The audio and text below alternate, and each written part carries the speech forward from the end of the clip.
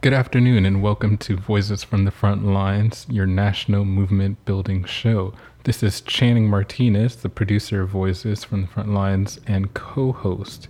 Today on Voices, we'll be hearing a rebroadcast of a great conversation between Dr. Melina Abdullah, professor of Pan African Studies and co founder of Black Lives Matter Los Angeles, and host of Voices from the Front Lines, Eric Mann, and director of the Strategy Center. Both will be talking about COVID-19, specifically as it relates to Black people and Black America. Eric and Dr. Melina both speak about the work of the Bus Riders Union in Los Angeles, Black Lives Matter Los Angeles, and the work and recent victory of the Students Deserve Coalition. Since this program has aired, there has been updates. Both the Black Lives Matter Los Angeles and the Bus Riders Union have joined a coalition of 44 groups in the city of Los Angeles to raise 55 demands in light of COVID-19 and the rates of Black deaths in Los Angeles and around the country. You can go and find out more information about this coalition. Just go to www.blmla.org. And later this week, you'll be able to go to thestrategycenter.org and see it on our website. With that, enjoy the show and make sure you're ready to take action.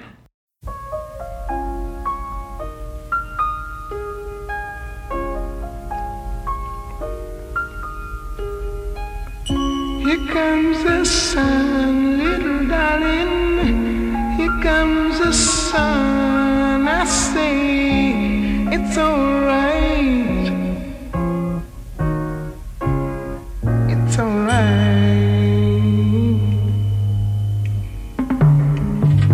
Here comes the sun, little darling.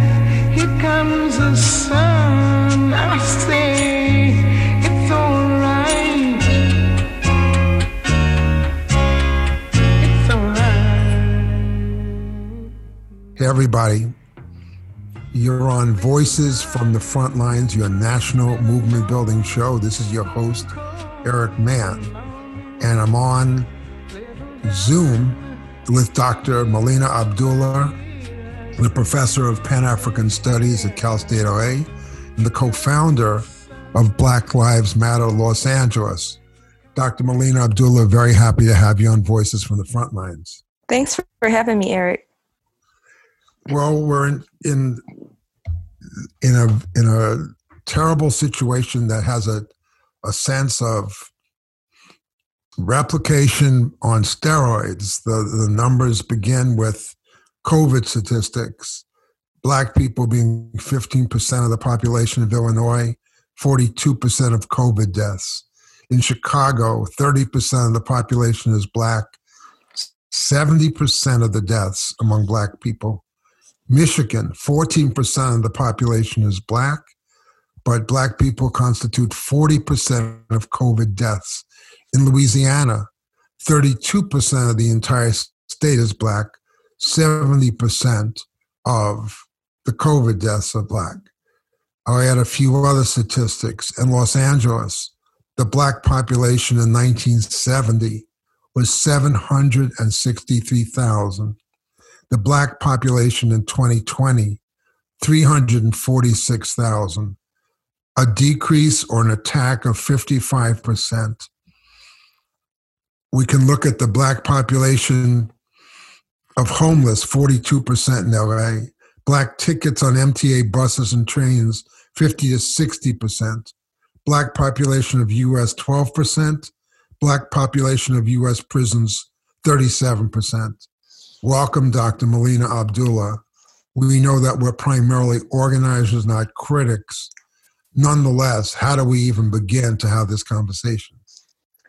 I mean, I think it's a conversation that we have to have in the context of larger and historic anti-Black racism, right? So one of the things that we're starting to see happen as we talk about the number of COVID-related deaths is some folks pushing this narrative that, that's because Black people aren't socially isolating themselves, or, blaming Black people for our own demise. And what we know is when we look at these rates of deaths, what Manning Marable says about systems being intentionally and deliberately designed to produce these outcomes. Right. We're seeing that very clearly with this illustration. And, I think it's really important that we understand that these deaths have everything to do with all of those institutions and systems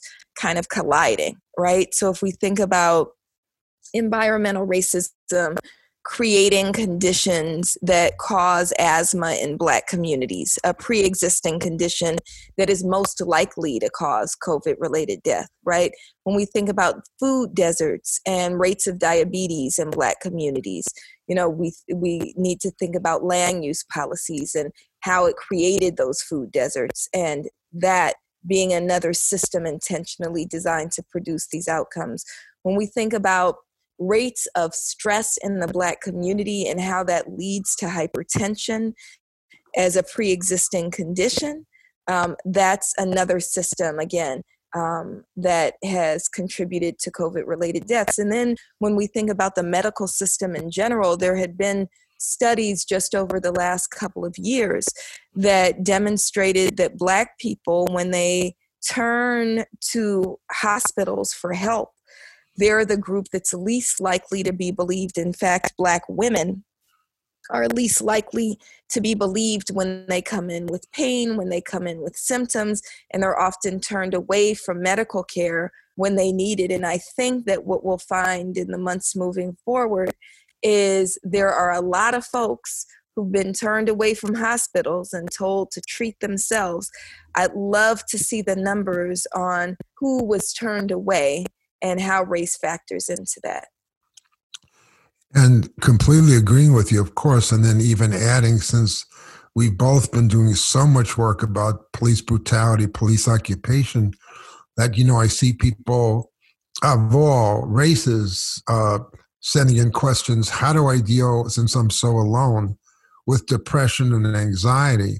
Well, if you've been called over by police, if you've been ticketed by police, if you've been harassed by police 2, 3, 5, 10, 15 times in your life, what are the psychological and then physiological impacts on your immune system, on your responses? So just continuing the litany of what a genocidal attack looks like. And to hear the doctors say, well, we're not saying it's race because Black people have these underlying conditions, as you pointed out, that are conditions of how the United States treats Black people. So let's talk about demands, solutions. How do everybody's saying hypothetically, well, this is a great opportunity to raise more demands on the system because its fault lines are becoming more clear. The problem, again, is a system that has such hatred of Black people. It's not going to say, oh my God, we're having a crisis, let's solve the problem. So start with yourself, the leadership you're providing and trying to provide, and also the work that other people are doing. Why don't we start by perhaps you work in the schools or work any other demands you want to talk about and who's making those demands, and a little bit of report on how they're going.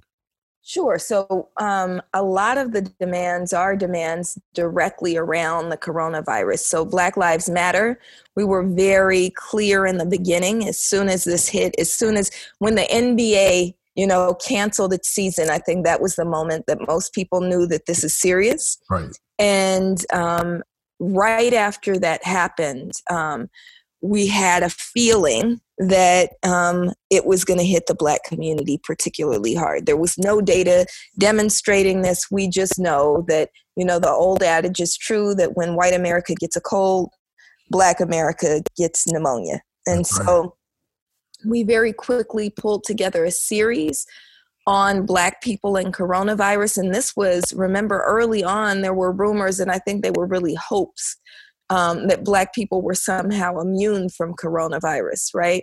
And so we talked with a couple of our members and allies, Black scientists, about it, who quickly corrected the record. So we had our first virtual town hall meeting the week that shelter in place was declared. And we had Dr. Brandy Cross and Dr. Emily Bargoma talk about what the science is behind COVID-19 and how it affects people. And then we kind of anticipated, there being some disparities. I don't think anybody could have anticipated the severity of the disparities until first, I believe it was, who came out with a 40% number first? I don't remember who it was who came out with, some locale came out with 40% of their cases first. And then the next day, Chicago came out with 70%. That's right. I don't think anybody could anticipate that it would have been such an extreme disparity. And so clearly having a disproportionate impact on the Black community.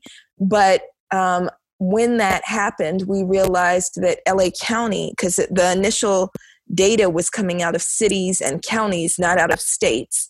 And we realized that LA County had not released racial data. And so another demand that we immediately began to advance was racial data, the collection and release of racial data in Los Angeles. And we do have some political leadership that's responsive. So Herb Wesson quickly picked that up and created pressure on the LA County Board of Supervisors to release the racial data. And within a matter of days, we got the racial data that here in Los Angeles County, Black people are dying of COVID at twice our population share. So we're 9% of the county's population and a little over 17% of the deaths. And so from that, we have been working on a set of demands for Black people, given this kind of really astounding number. We've been working on a set of demands which we hope to get together with other Black leaders on over the next day or two and then release later this week. But it includes things like testing for folks who want it on demand. It includes things like paid, I know it's a really terrible thing to say, but funding for funerals and memorial services for people who die as a result. It also for a minute there, I think, one of the first industries in the Black community has been the insurance companies that back in the South would collect weekly for funerals, right? That people would have to have funeral insurance. So it's a very long-standing demand, and how sad that we're demanding that families have to be paid for the funerals. Right. It's also one of the spaces, and this is what we have to think about when we think about the hijacking of movements, right?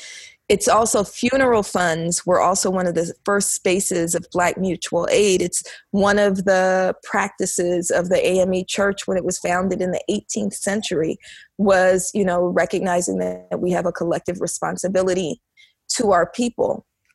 And so, we could get into why and the importance of people dying and being remembered with dignity. And the importance of that. So that's one of the things we're thinking about in terms of our demands. But before those demands even started moving, as soon as it was declared that LAUSD was shutting down, and initially it was only for a couple of weeks, we started thinking about, well, what about our young people? And I know my daughters in particular were very stressed out about what it meant to have so-called distance learning and have to learn in front of a screen for 6 hours a day, which is not healthy for anyone. Right. What it meant for me to have to try to homeschool my son who, I'm not an elementary school teacher, right? Right. And then also simultaneously work, right? Because jobs seem to think that, you can work even though you have 3 children at home, right? That you can work the same number of hours. So we're starting to see this creep of Zoom meetings. We're starting to see ridiculous demands like you have to leave your camera on so they can see what you're doing. But what the kids began to do with this change almost immediately, and I say kids intentionally because we're talking about K through 12 children. Right. They said, we are living in the midst of the worst crisis in global history, and you all are worried about a math test, right? You're worried about an essay. These children were, if you think about who you were as a kid, we've never seen them with shut down schools nationally and send kids home and people stockpiling toilet paper and water and food. This was frightening to them. It's still frightening to them, but especially in the initial weeks. And the schools didn't seem to get that, we have to be concerned about the mental and spiritual health of our children, about our whole and complete children as human beings, as we are with the so-called learning that they're supposed to be doing. And so the children began to make demands, and we partner with a tremendous organization called the Schools LA Students Deserve. And they rolled out those demands a couple of weeks ago. There's 8 of them that look at the immediate things like universal passage of all classes and graduation for seniors, as well as the big picture things that, the school district doesn't have power over, but can advocate around, like universal housing and food, right? And then they also look long-term at things like, well, what does school look like when we get back? Because this is a trauma for the children. So they're talking about things like the provision of mental health resources on campuses, and an end to pepper spray in schools, which should be a given anyway. That never should have happened. They should have never started pepper spraying our kids in the first place. And so these children, along with their adult allies, have begun advocating around these 8 demands, which can be found on our website and on our social media, as well as Students Deserve website and social media. And today, or Tuesday, what's today? Somebody said we it. hope it's Monday because today is going to be, by the time it's broadcast, it will be Tuesday. But folks, it's not a secret. This is Monday. But you know what's funny? I don't. On Monday. And by the way, before you continue, that you are on KPFK 90.7 FM in Los Angeles, streaming live on the web at 98.7 FM and at kpfk.org. So do check us out on SoundCloud as well. Check us out on Apple, and check us out on voicesfromthefrontlines.com. The voice you're hearing is Dr. Melina Abdullah, the co-chair and co-founder of Black Lives Matter Los Angeles. And we're talking about the COVID-19 attack on the world, and in particular, the egregious impacts on the Black community in Los Angeles and the United States, and pretty soon we have to talk about Africa. So go ahead, Dr. Melina. Go ahead, Dr. Abdullah. Sure. I started to say, of course, I got confused on the day. I think everyone is confused on days of the week at this point. They're just kind of blurring together. I am too. Yeah. Yeah, so I just think it's really important that we support these student demands, that we support also what it means, what's happening in the Black community. You started to also mention policing is causing anxiety, which can lead to underlying conditions, right, which can lead to more acute responses to the coronavirus, right, and including death. But I think we can also think about the trauma which is continuing under the coronavirus crisis. So, Naomi Klein and others talk about disaster capitalism, and we see LAPD and the Sheriff's Department seizing upon this opportunity in their minds. And so we see them doubling the number of police on the streets, even though crime has plummeted. So according to the police chief's report last Tuesday, crime was down almost 40% in the city of Los Angeles. So why would you possibly need double the number of police on the streets if crime is down by almost half, right, or almost 40%? Why would you need to increase your number of patrols by 100%, right? It doesn't make any sense. And then, of course, we know that they're patrolling Black communities in particular. So yesterday I was just making a grocery store run, and they had police cars all up in the Ralph's parking lot. And I was livid that they were sitting there watching people go in and out of Ralph's. Now, I don't know if they plan to cite people for not wearing face masks or what it was they were planning on doing, but I can guarantee you that when you go to the West Side, when you go to the North Valley, when you go to places where white folks live, that they don't have their grocery store parking lots policed in the same way that we do here in the Crenshaw district. Well, another point is that I want to say that, to answer the question that you raised rhetorically, but of course, we both know the answer is, interestingly, is that one, the police are both there to threaten people, but also to say, look how valuable we are. You know what I mean? To do that kind of phony, we're your friend in the parking lot looking out for you, because they're always politically organizing. They're counterinsurgent. They've been trained as counterinsurgents. One of the things the Strategy Center is trying to do, I had two thoughts. One is, I don't know about you, Melina, but it's harder to work from home. I mean, I'm an organizer. I get energy from human contact. I don't really enjoy these phone calls, and pardon me, I like you very much, but I like right. your face. I like your face. I like the human body. I like seeing people. I like smiles, touch, hug, hello. Right. Even our own organization, some of our calls are kind of flat. I mean? Like, how are you? I'm doing the best I can. And sometimes I'm telling people, you know what? Getting through this is your political work. Right. Don't worry about, we all have all these high aspirations for the organization. And I have to realize that one person is sitting at home and she's facing eviction in 2 months, right? Another person is facing domestic violence where someone was let out of prison, which we want. Right. But it's the very person who abused her. And that person is going through a crisis. And then her family is going through a crisis. So we know the ripple effect of the COVID-19 destruction of the so-called economy is putting phenomenal pressure on the very people who are supposed to be the core of the movements that we're trying to build. Right.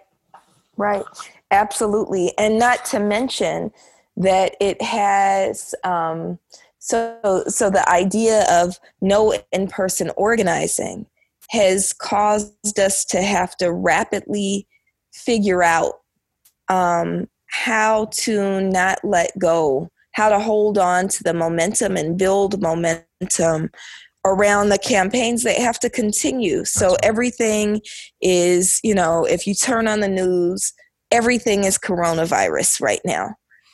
But eventually this will pass. And even in this moment, there are other things that we have to continue to advocate around and be concerned about. So, we have to figure out how to continue to build movement. In the midst of all of this, we got the certified election results that we were successful in pushing Jackie Lacey into a runoff. Even though some news outlets had reported that she won. She did not win. She only won 48% of the vote, which is not the majority, which means she'll be in a runoff versus George Gascon in November.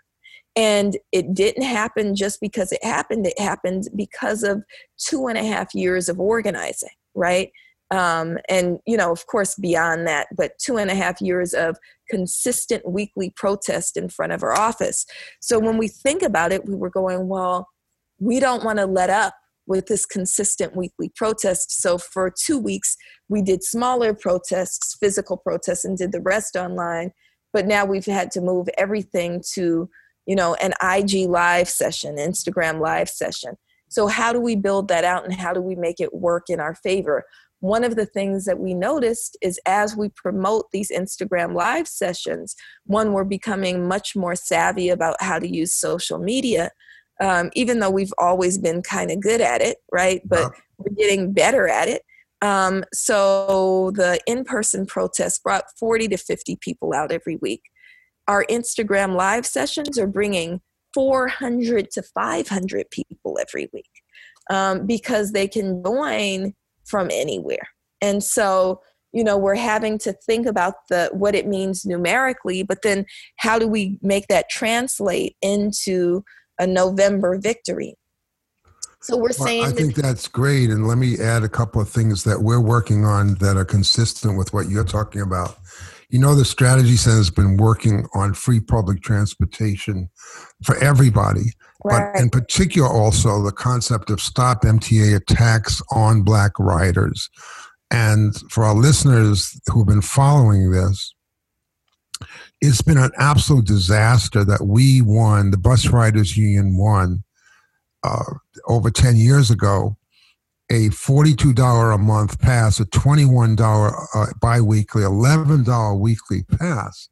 That meant that, most people didn't even have $42, but they could do it $11 a week.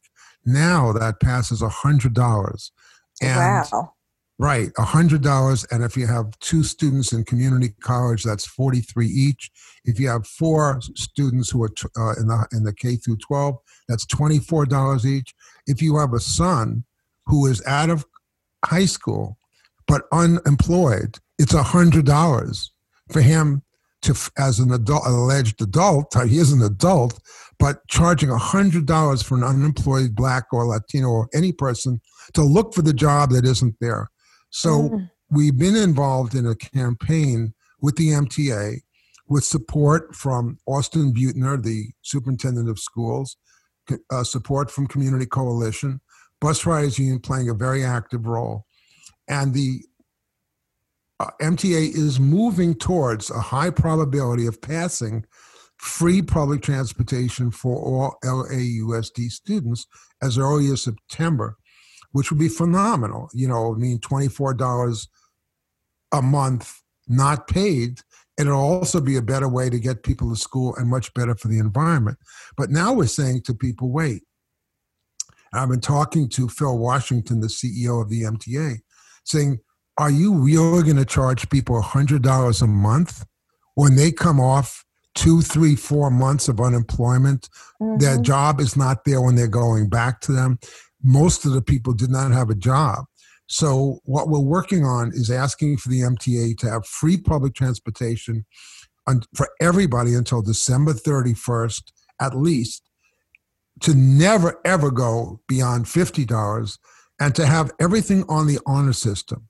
So there's no enforcement of codes, because this is simply being attacked for inability to pay. That's all it is. So we want to, of course, you've been one of our closest allies, and I know you've always supported this, but everyone is sort of moving into their strong suit.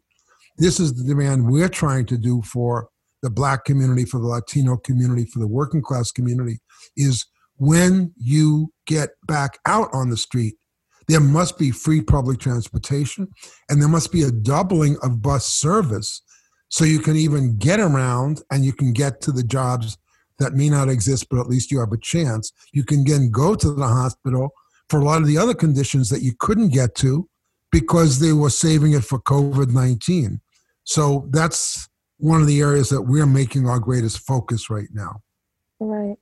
Well, we'd love to amplify that. We were with you, and we've been partnering with you, for the last couple of years, but definitely, we also know how enforcement and fare evasion has become a crime that is used to target and criminalize Black people especially. That's and right. I know that that's the rationale, part of the rationale behind what you're doing, but it should be a right. It should be a right to transportation.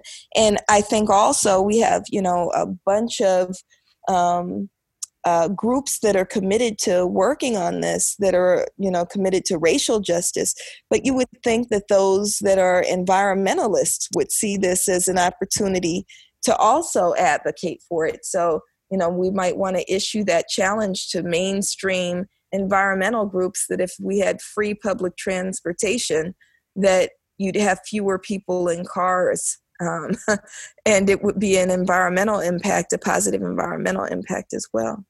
We're doing a lot of work on studying the impacts of, we know about the impacts of air pollution, the impacts of smog, of air toxins. Now we're looking at greenhouse gases. But I'll tell you, for 25 years, the Bus Riders Union has reached out to the mainstream environmental movement, and they keep saying they want to support trains. And they're sorry about that, but if the MTA needs to steal the money from the bus system to build these wonderful trains that are going nowhere, that they really can't get involved in this. So we'll need your help to, there are some good people in the environmental movement, but no, they have not been on the front lines. It seems to be anytime you add racial justice to it, they have like a psychological aversion to the concept. Instead of it being more attractive, right? It's an aversion theory. So, right. You've been one of our very dearest partners, and we're going to keep going. And we love Black Lives Matter and Strategy Center and Community Coalition and others to, I think, push LA may be a better arena for fighting for this, if you know what I mean. Mm-hmm. And then we'll get the better people in the environmental movement to come in as well. That would be wonderful. Yeah, for sure. Tell me about what you're reading, what you're doing. What I'm reading now is Diary of a Wimpy Kid with my 10-year-old son, who I'm homeschooling, which is actually a very hilarious series. I'm really enjoying it. But, well, my grandson Raider, that's one of his, every time we go to Barnes & Nobles, that's what we buy. Right. Diary of a Wimpy Kid. Right. So people have this idea that, we're home, so we have all this extra time on our hands. And one of the things I just shared on social media is even comrades in the struggle continue to schedule so many, and we kind of talked about this, but just to be real clear, like they're scheduling all of these Zoom and IG Live, and why are you not on this conference call, thinking that we have time. But I have 2 whole new jobs. In fact, if I multiply them by the number of kids, I have 6 whole new jobs: homeschooling and parenting during the workday, right? And so, I had a fantasy about being able to finally finish. I was reading Race for Profit, Keeanga-Yamahtta Taylor's book on housing. And I was like, I'll be able to read that in another couple days. And I have not had time. I've had much less time to read than I normally have, because normally I have those hours when my kids are in school to myself, even if it's at work, I have it to myself, and I don't have those hours anymore. Well, one of the things we've both done that we should be proud of, my wife Leanne and me and you, and, is contrary to stereotypes, revolutionaries are good parents, or can be, and you have not had backlash from your terrific daughters who I've met, who are just staunch and proud of you. And yeah, that's what we do, right? I mean, it's called being a parent. And I have to say, you're a really great parent. And that's gives you a great moral authority, in my opinion, inside the movement. And the community sees that. Well, I think the work that we do is about, of course, love for our community, love for our people, commitment. But I think really what moves us, at least moves me, and I don't want to speak for everybody, but I think you share in this, is love for our children, right? What kind of world do we want our children to inherit? And, my generation, so I came of age in the 90s, right? So my generation, my mom gave us, what we call the talk, right?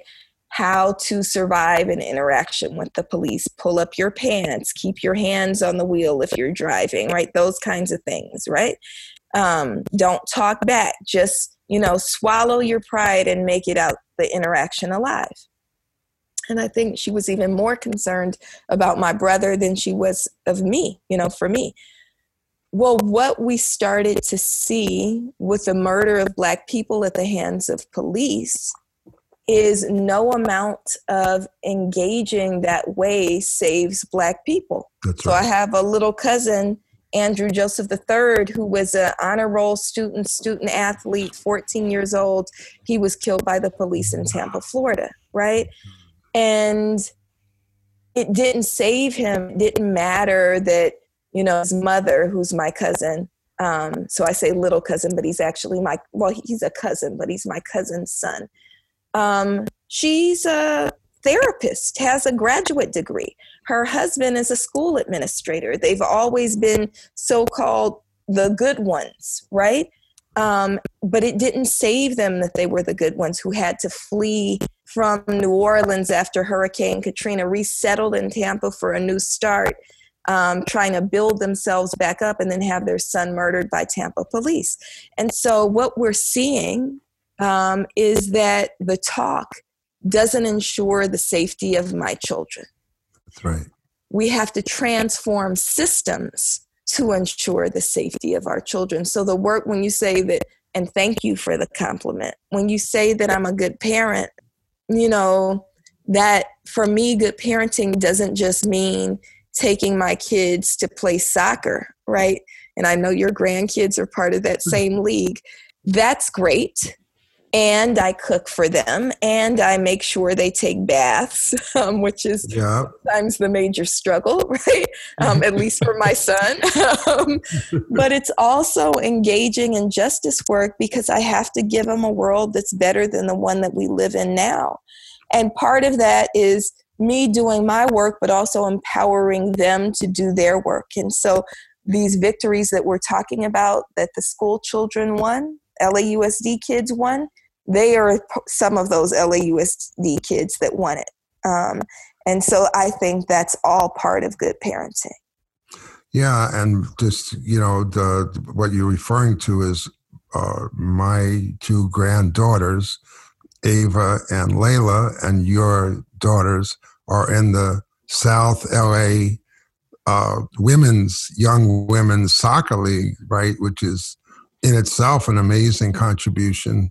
And I mean, where I feel hopeful, I do feel hopeful, is that I think that a strange way of talking about it is that I still think the Black community is the moral conscience of the country and is the spiritual, political, moral center that is so threatening to the system, because Black people do have a phenomenal capacity to lead other races as well.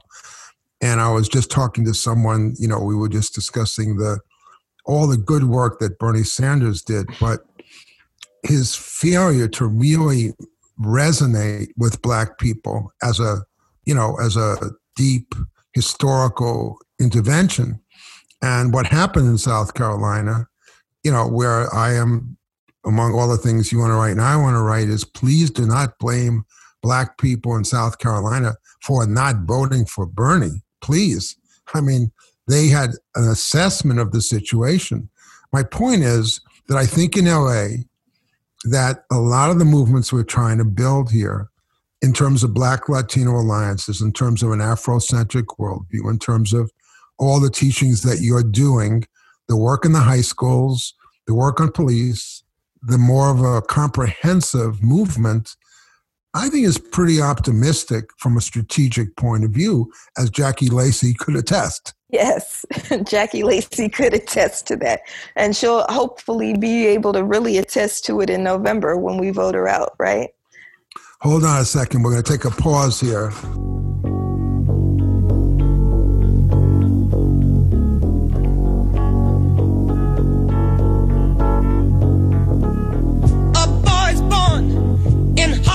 Mississippi, surrounded by four walls that ain't so pretty. His parents give him love and affection to keep him strong, moving in the right direction, living just enough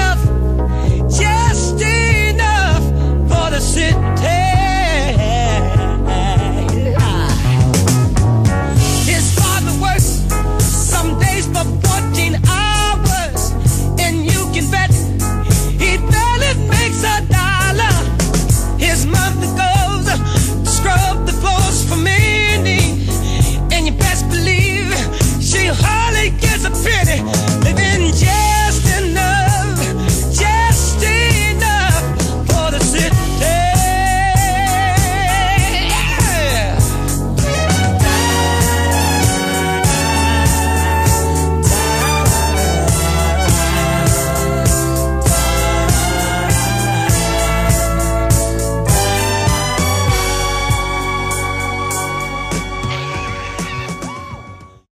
I had one other thought I wanted to talk about, which is, during the Channing Martinez for city council campaign, and Channing, we don't know if you want to jump in or not, but again, having stood in front of the Ralphs and stood in front of the Albertsons and did it for 4 and 6 hours a day for days upon days, again, I don't know what to say, the moral clarity of the Black community and just supporting Channing's campaign, and in particular, their enthusiasm to put him on the ballot, which was separate from whether or not they were going to vote for him, was very moving to me, and when I would keep saying to people about how do you feel about making sure a young Black man could get on the ballot, so many people I talked to said, I was the first Black woman who ever was the first nurse at this hospital. I was the first everything. I was the first doctor. I was the first person who even got into the supermarkets.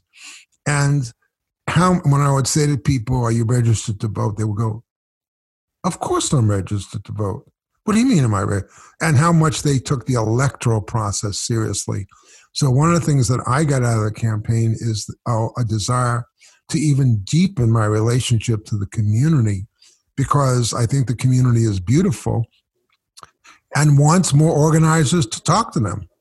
Absolutely. When we look at voter data, right, we know that Black people vote more regularly than any other group, other than if you break out Jewish folks, they vote they vote more. But if you collapse white folks, then Black people are much more consistent. I have a proposal. Why don't we just put all the Jewish folks in with the Black folks and leave some of the other white folks away for a while? Anyway, go ahead. But Black women are actually the most consistent and reliable voters of any voter group. Right. So we go to vote if it's for a water board election, whatever election it is, right, we're going to vote.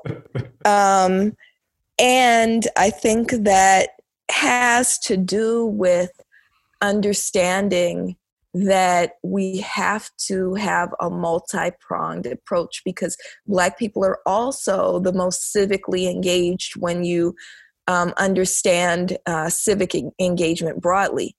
So we're the most charitable. We donate the largest share of our wealth to charity, if you include churches. And for us, churches isn't just about, worshiping God. It's also about, worship, remembering faith and works, right?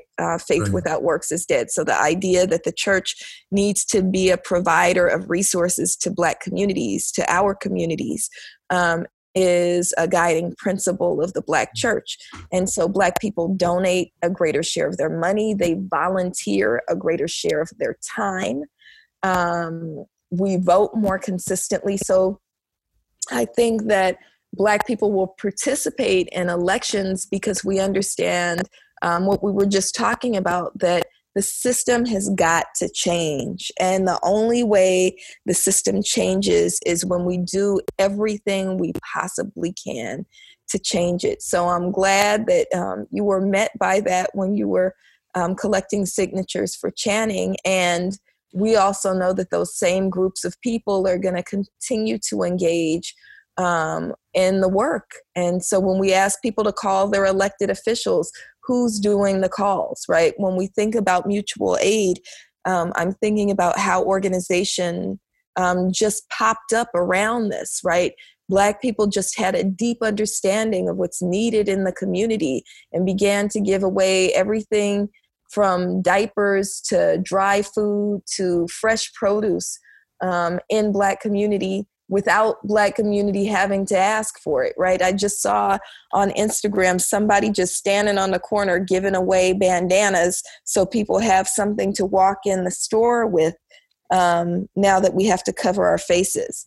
And so I just think that's one of the most beautiful things about my people is that we're willing to engage and that we have this, when I said faith and works, this deep sense of faith that our work will pay off.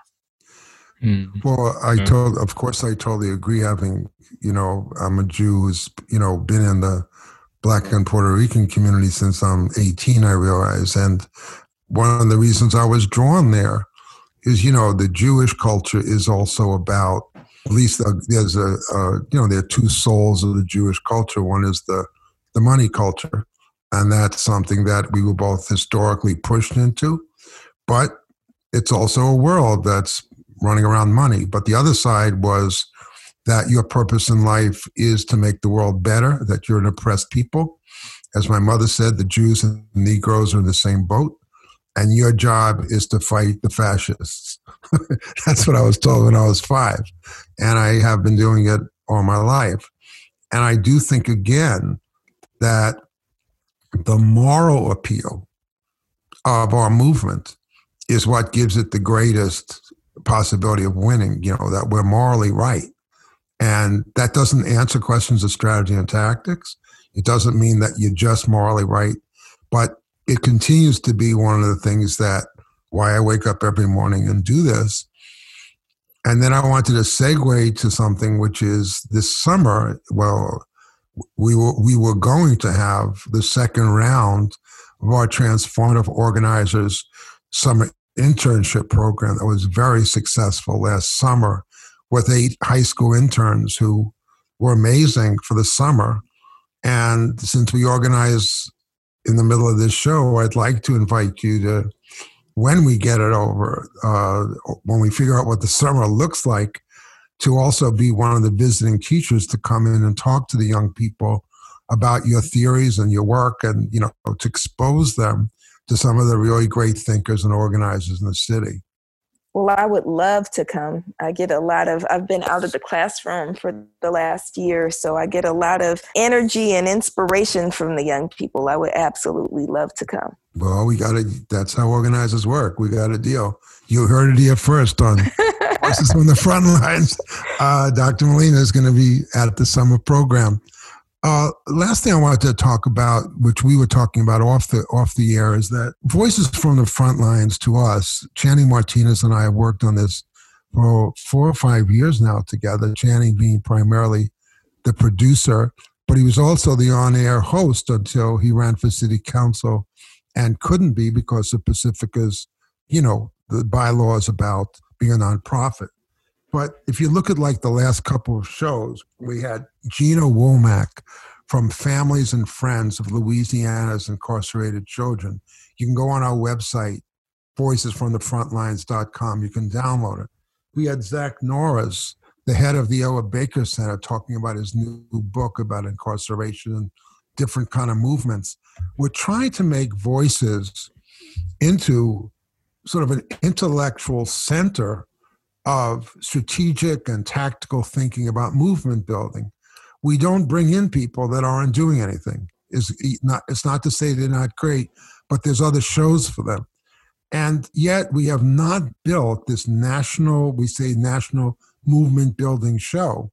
But if you just take this conversation, Molina, think about all the people that I think would like to hear this conversation, especially that we're open 24/7 because we're online, right?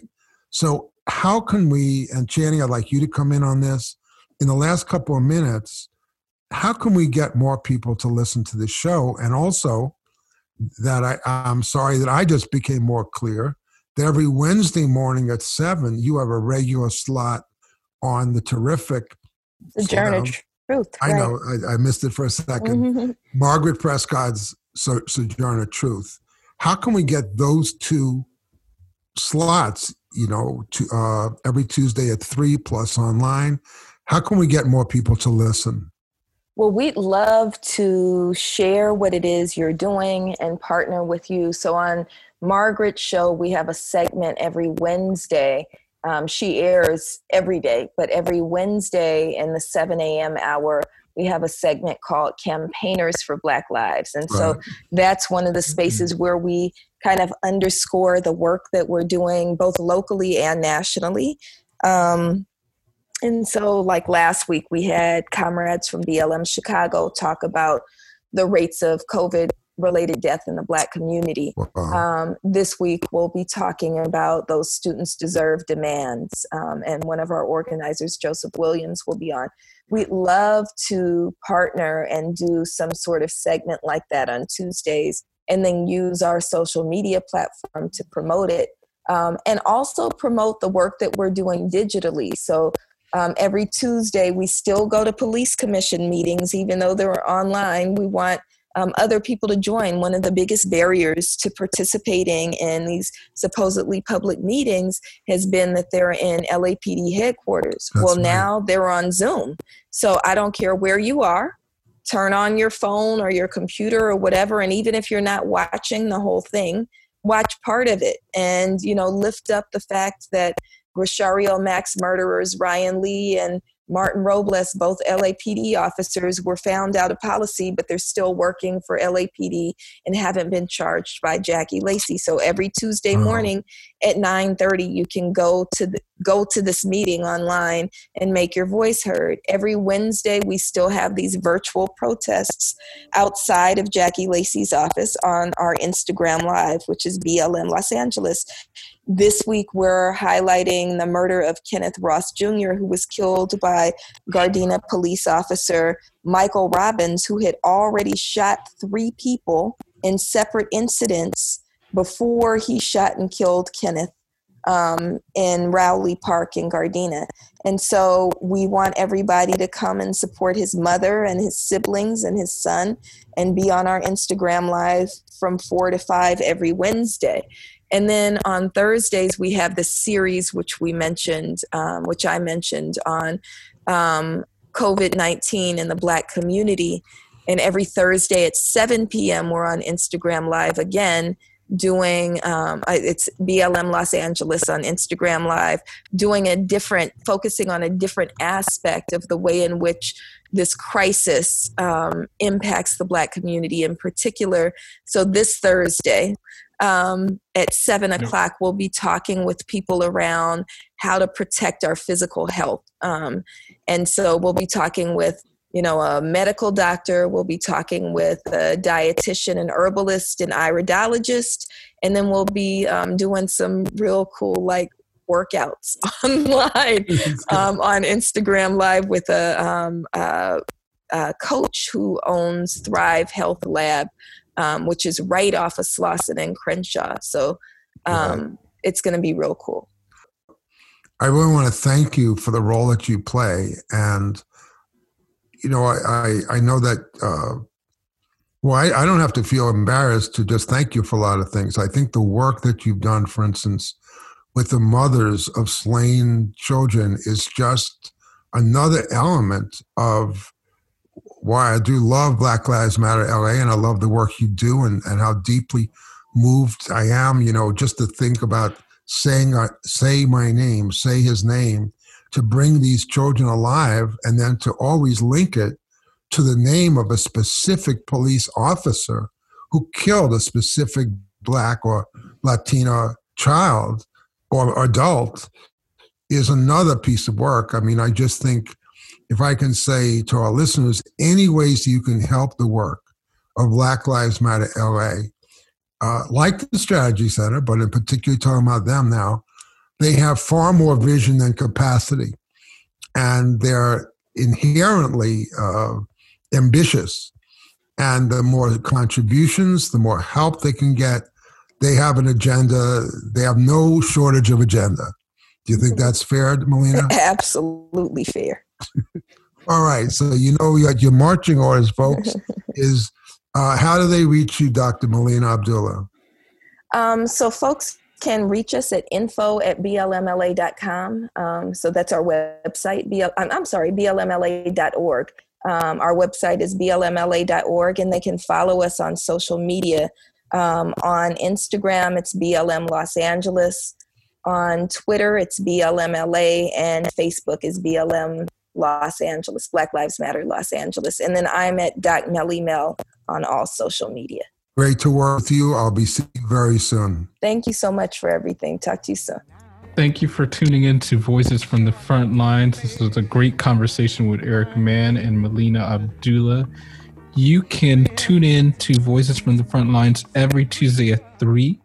Because we are on a quarantine, we are actually pre-recording the shows. And so you can actually even get the show online on our website at voicesfromthefrontlines.com. Otherwise, listen to it at kpfk.org or 90.7 FM KPFK. If you cannot make it any of those days, you can actually follow us on all of our social media, and we post the actual links to our podcast and to our websites, voicesfromthefrontlines.com, Facebook and Twitter at Eric Mann Speaks, and on Instagram at Voices from the Frontlines. We'd love to hear from you. There's also, you can send emails to Eric at Voices from the Frontlines, info@thestrategycenter.org. The main thing on all these things is whether you're listening, that was the voice of Channing Martinez, by the way, and the voice of Melina Abdullah, is this is a show about getting involved. And all these websites and social media links are all about you having an opportunity to change the world for the better. This is Eric Mann on Voices from the Frontlines saying, all power to the people, stay in touch, and please listen as much as you can. Friends, I'll say it clear and state my case, of which I'm certain. I've lived a life that's full. I've traveled each and every highway and more, much more than this.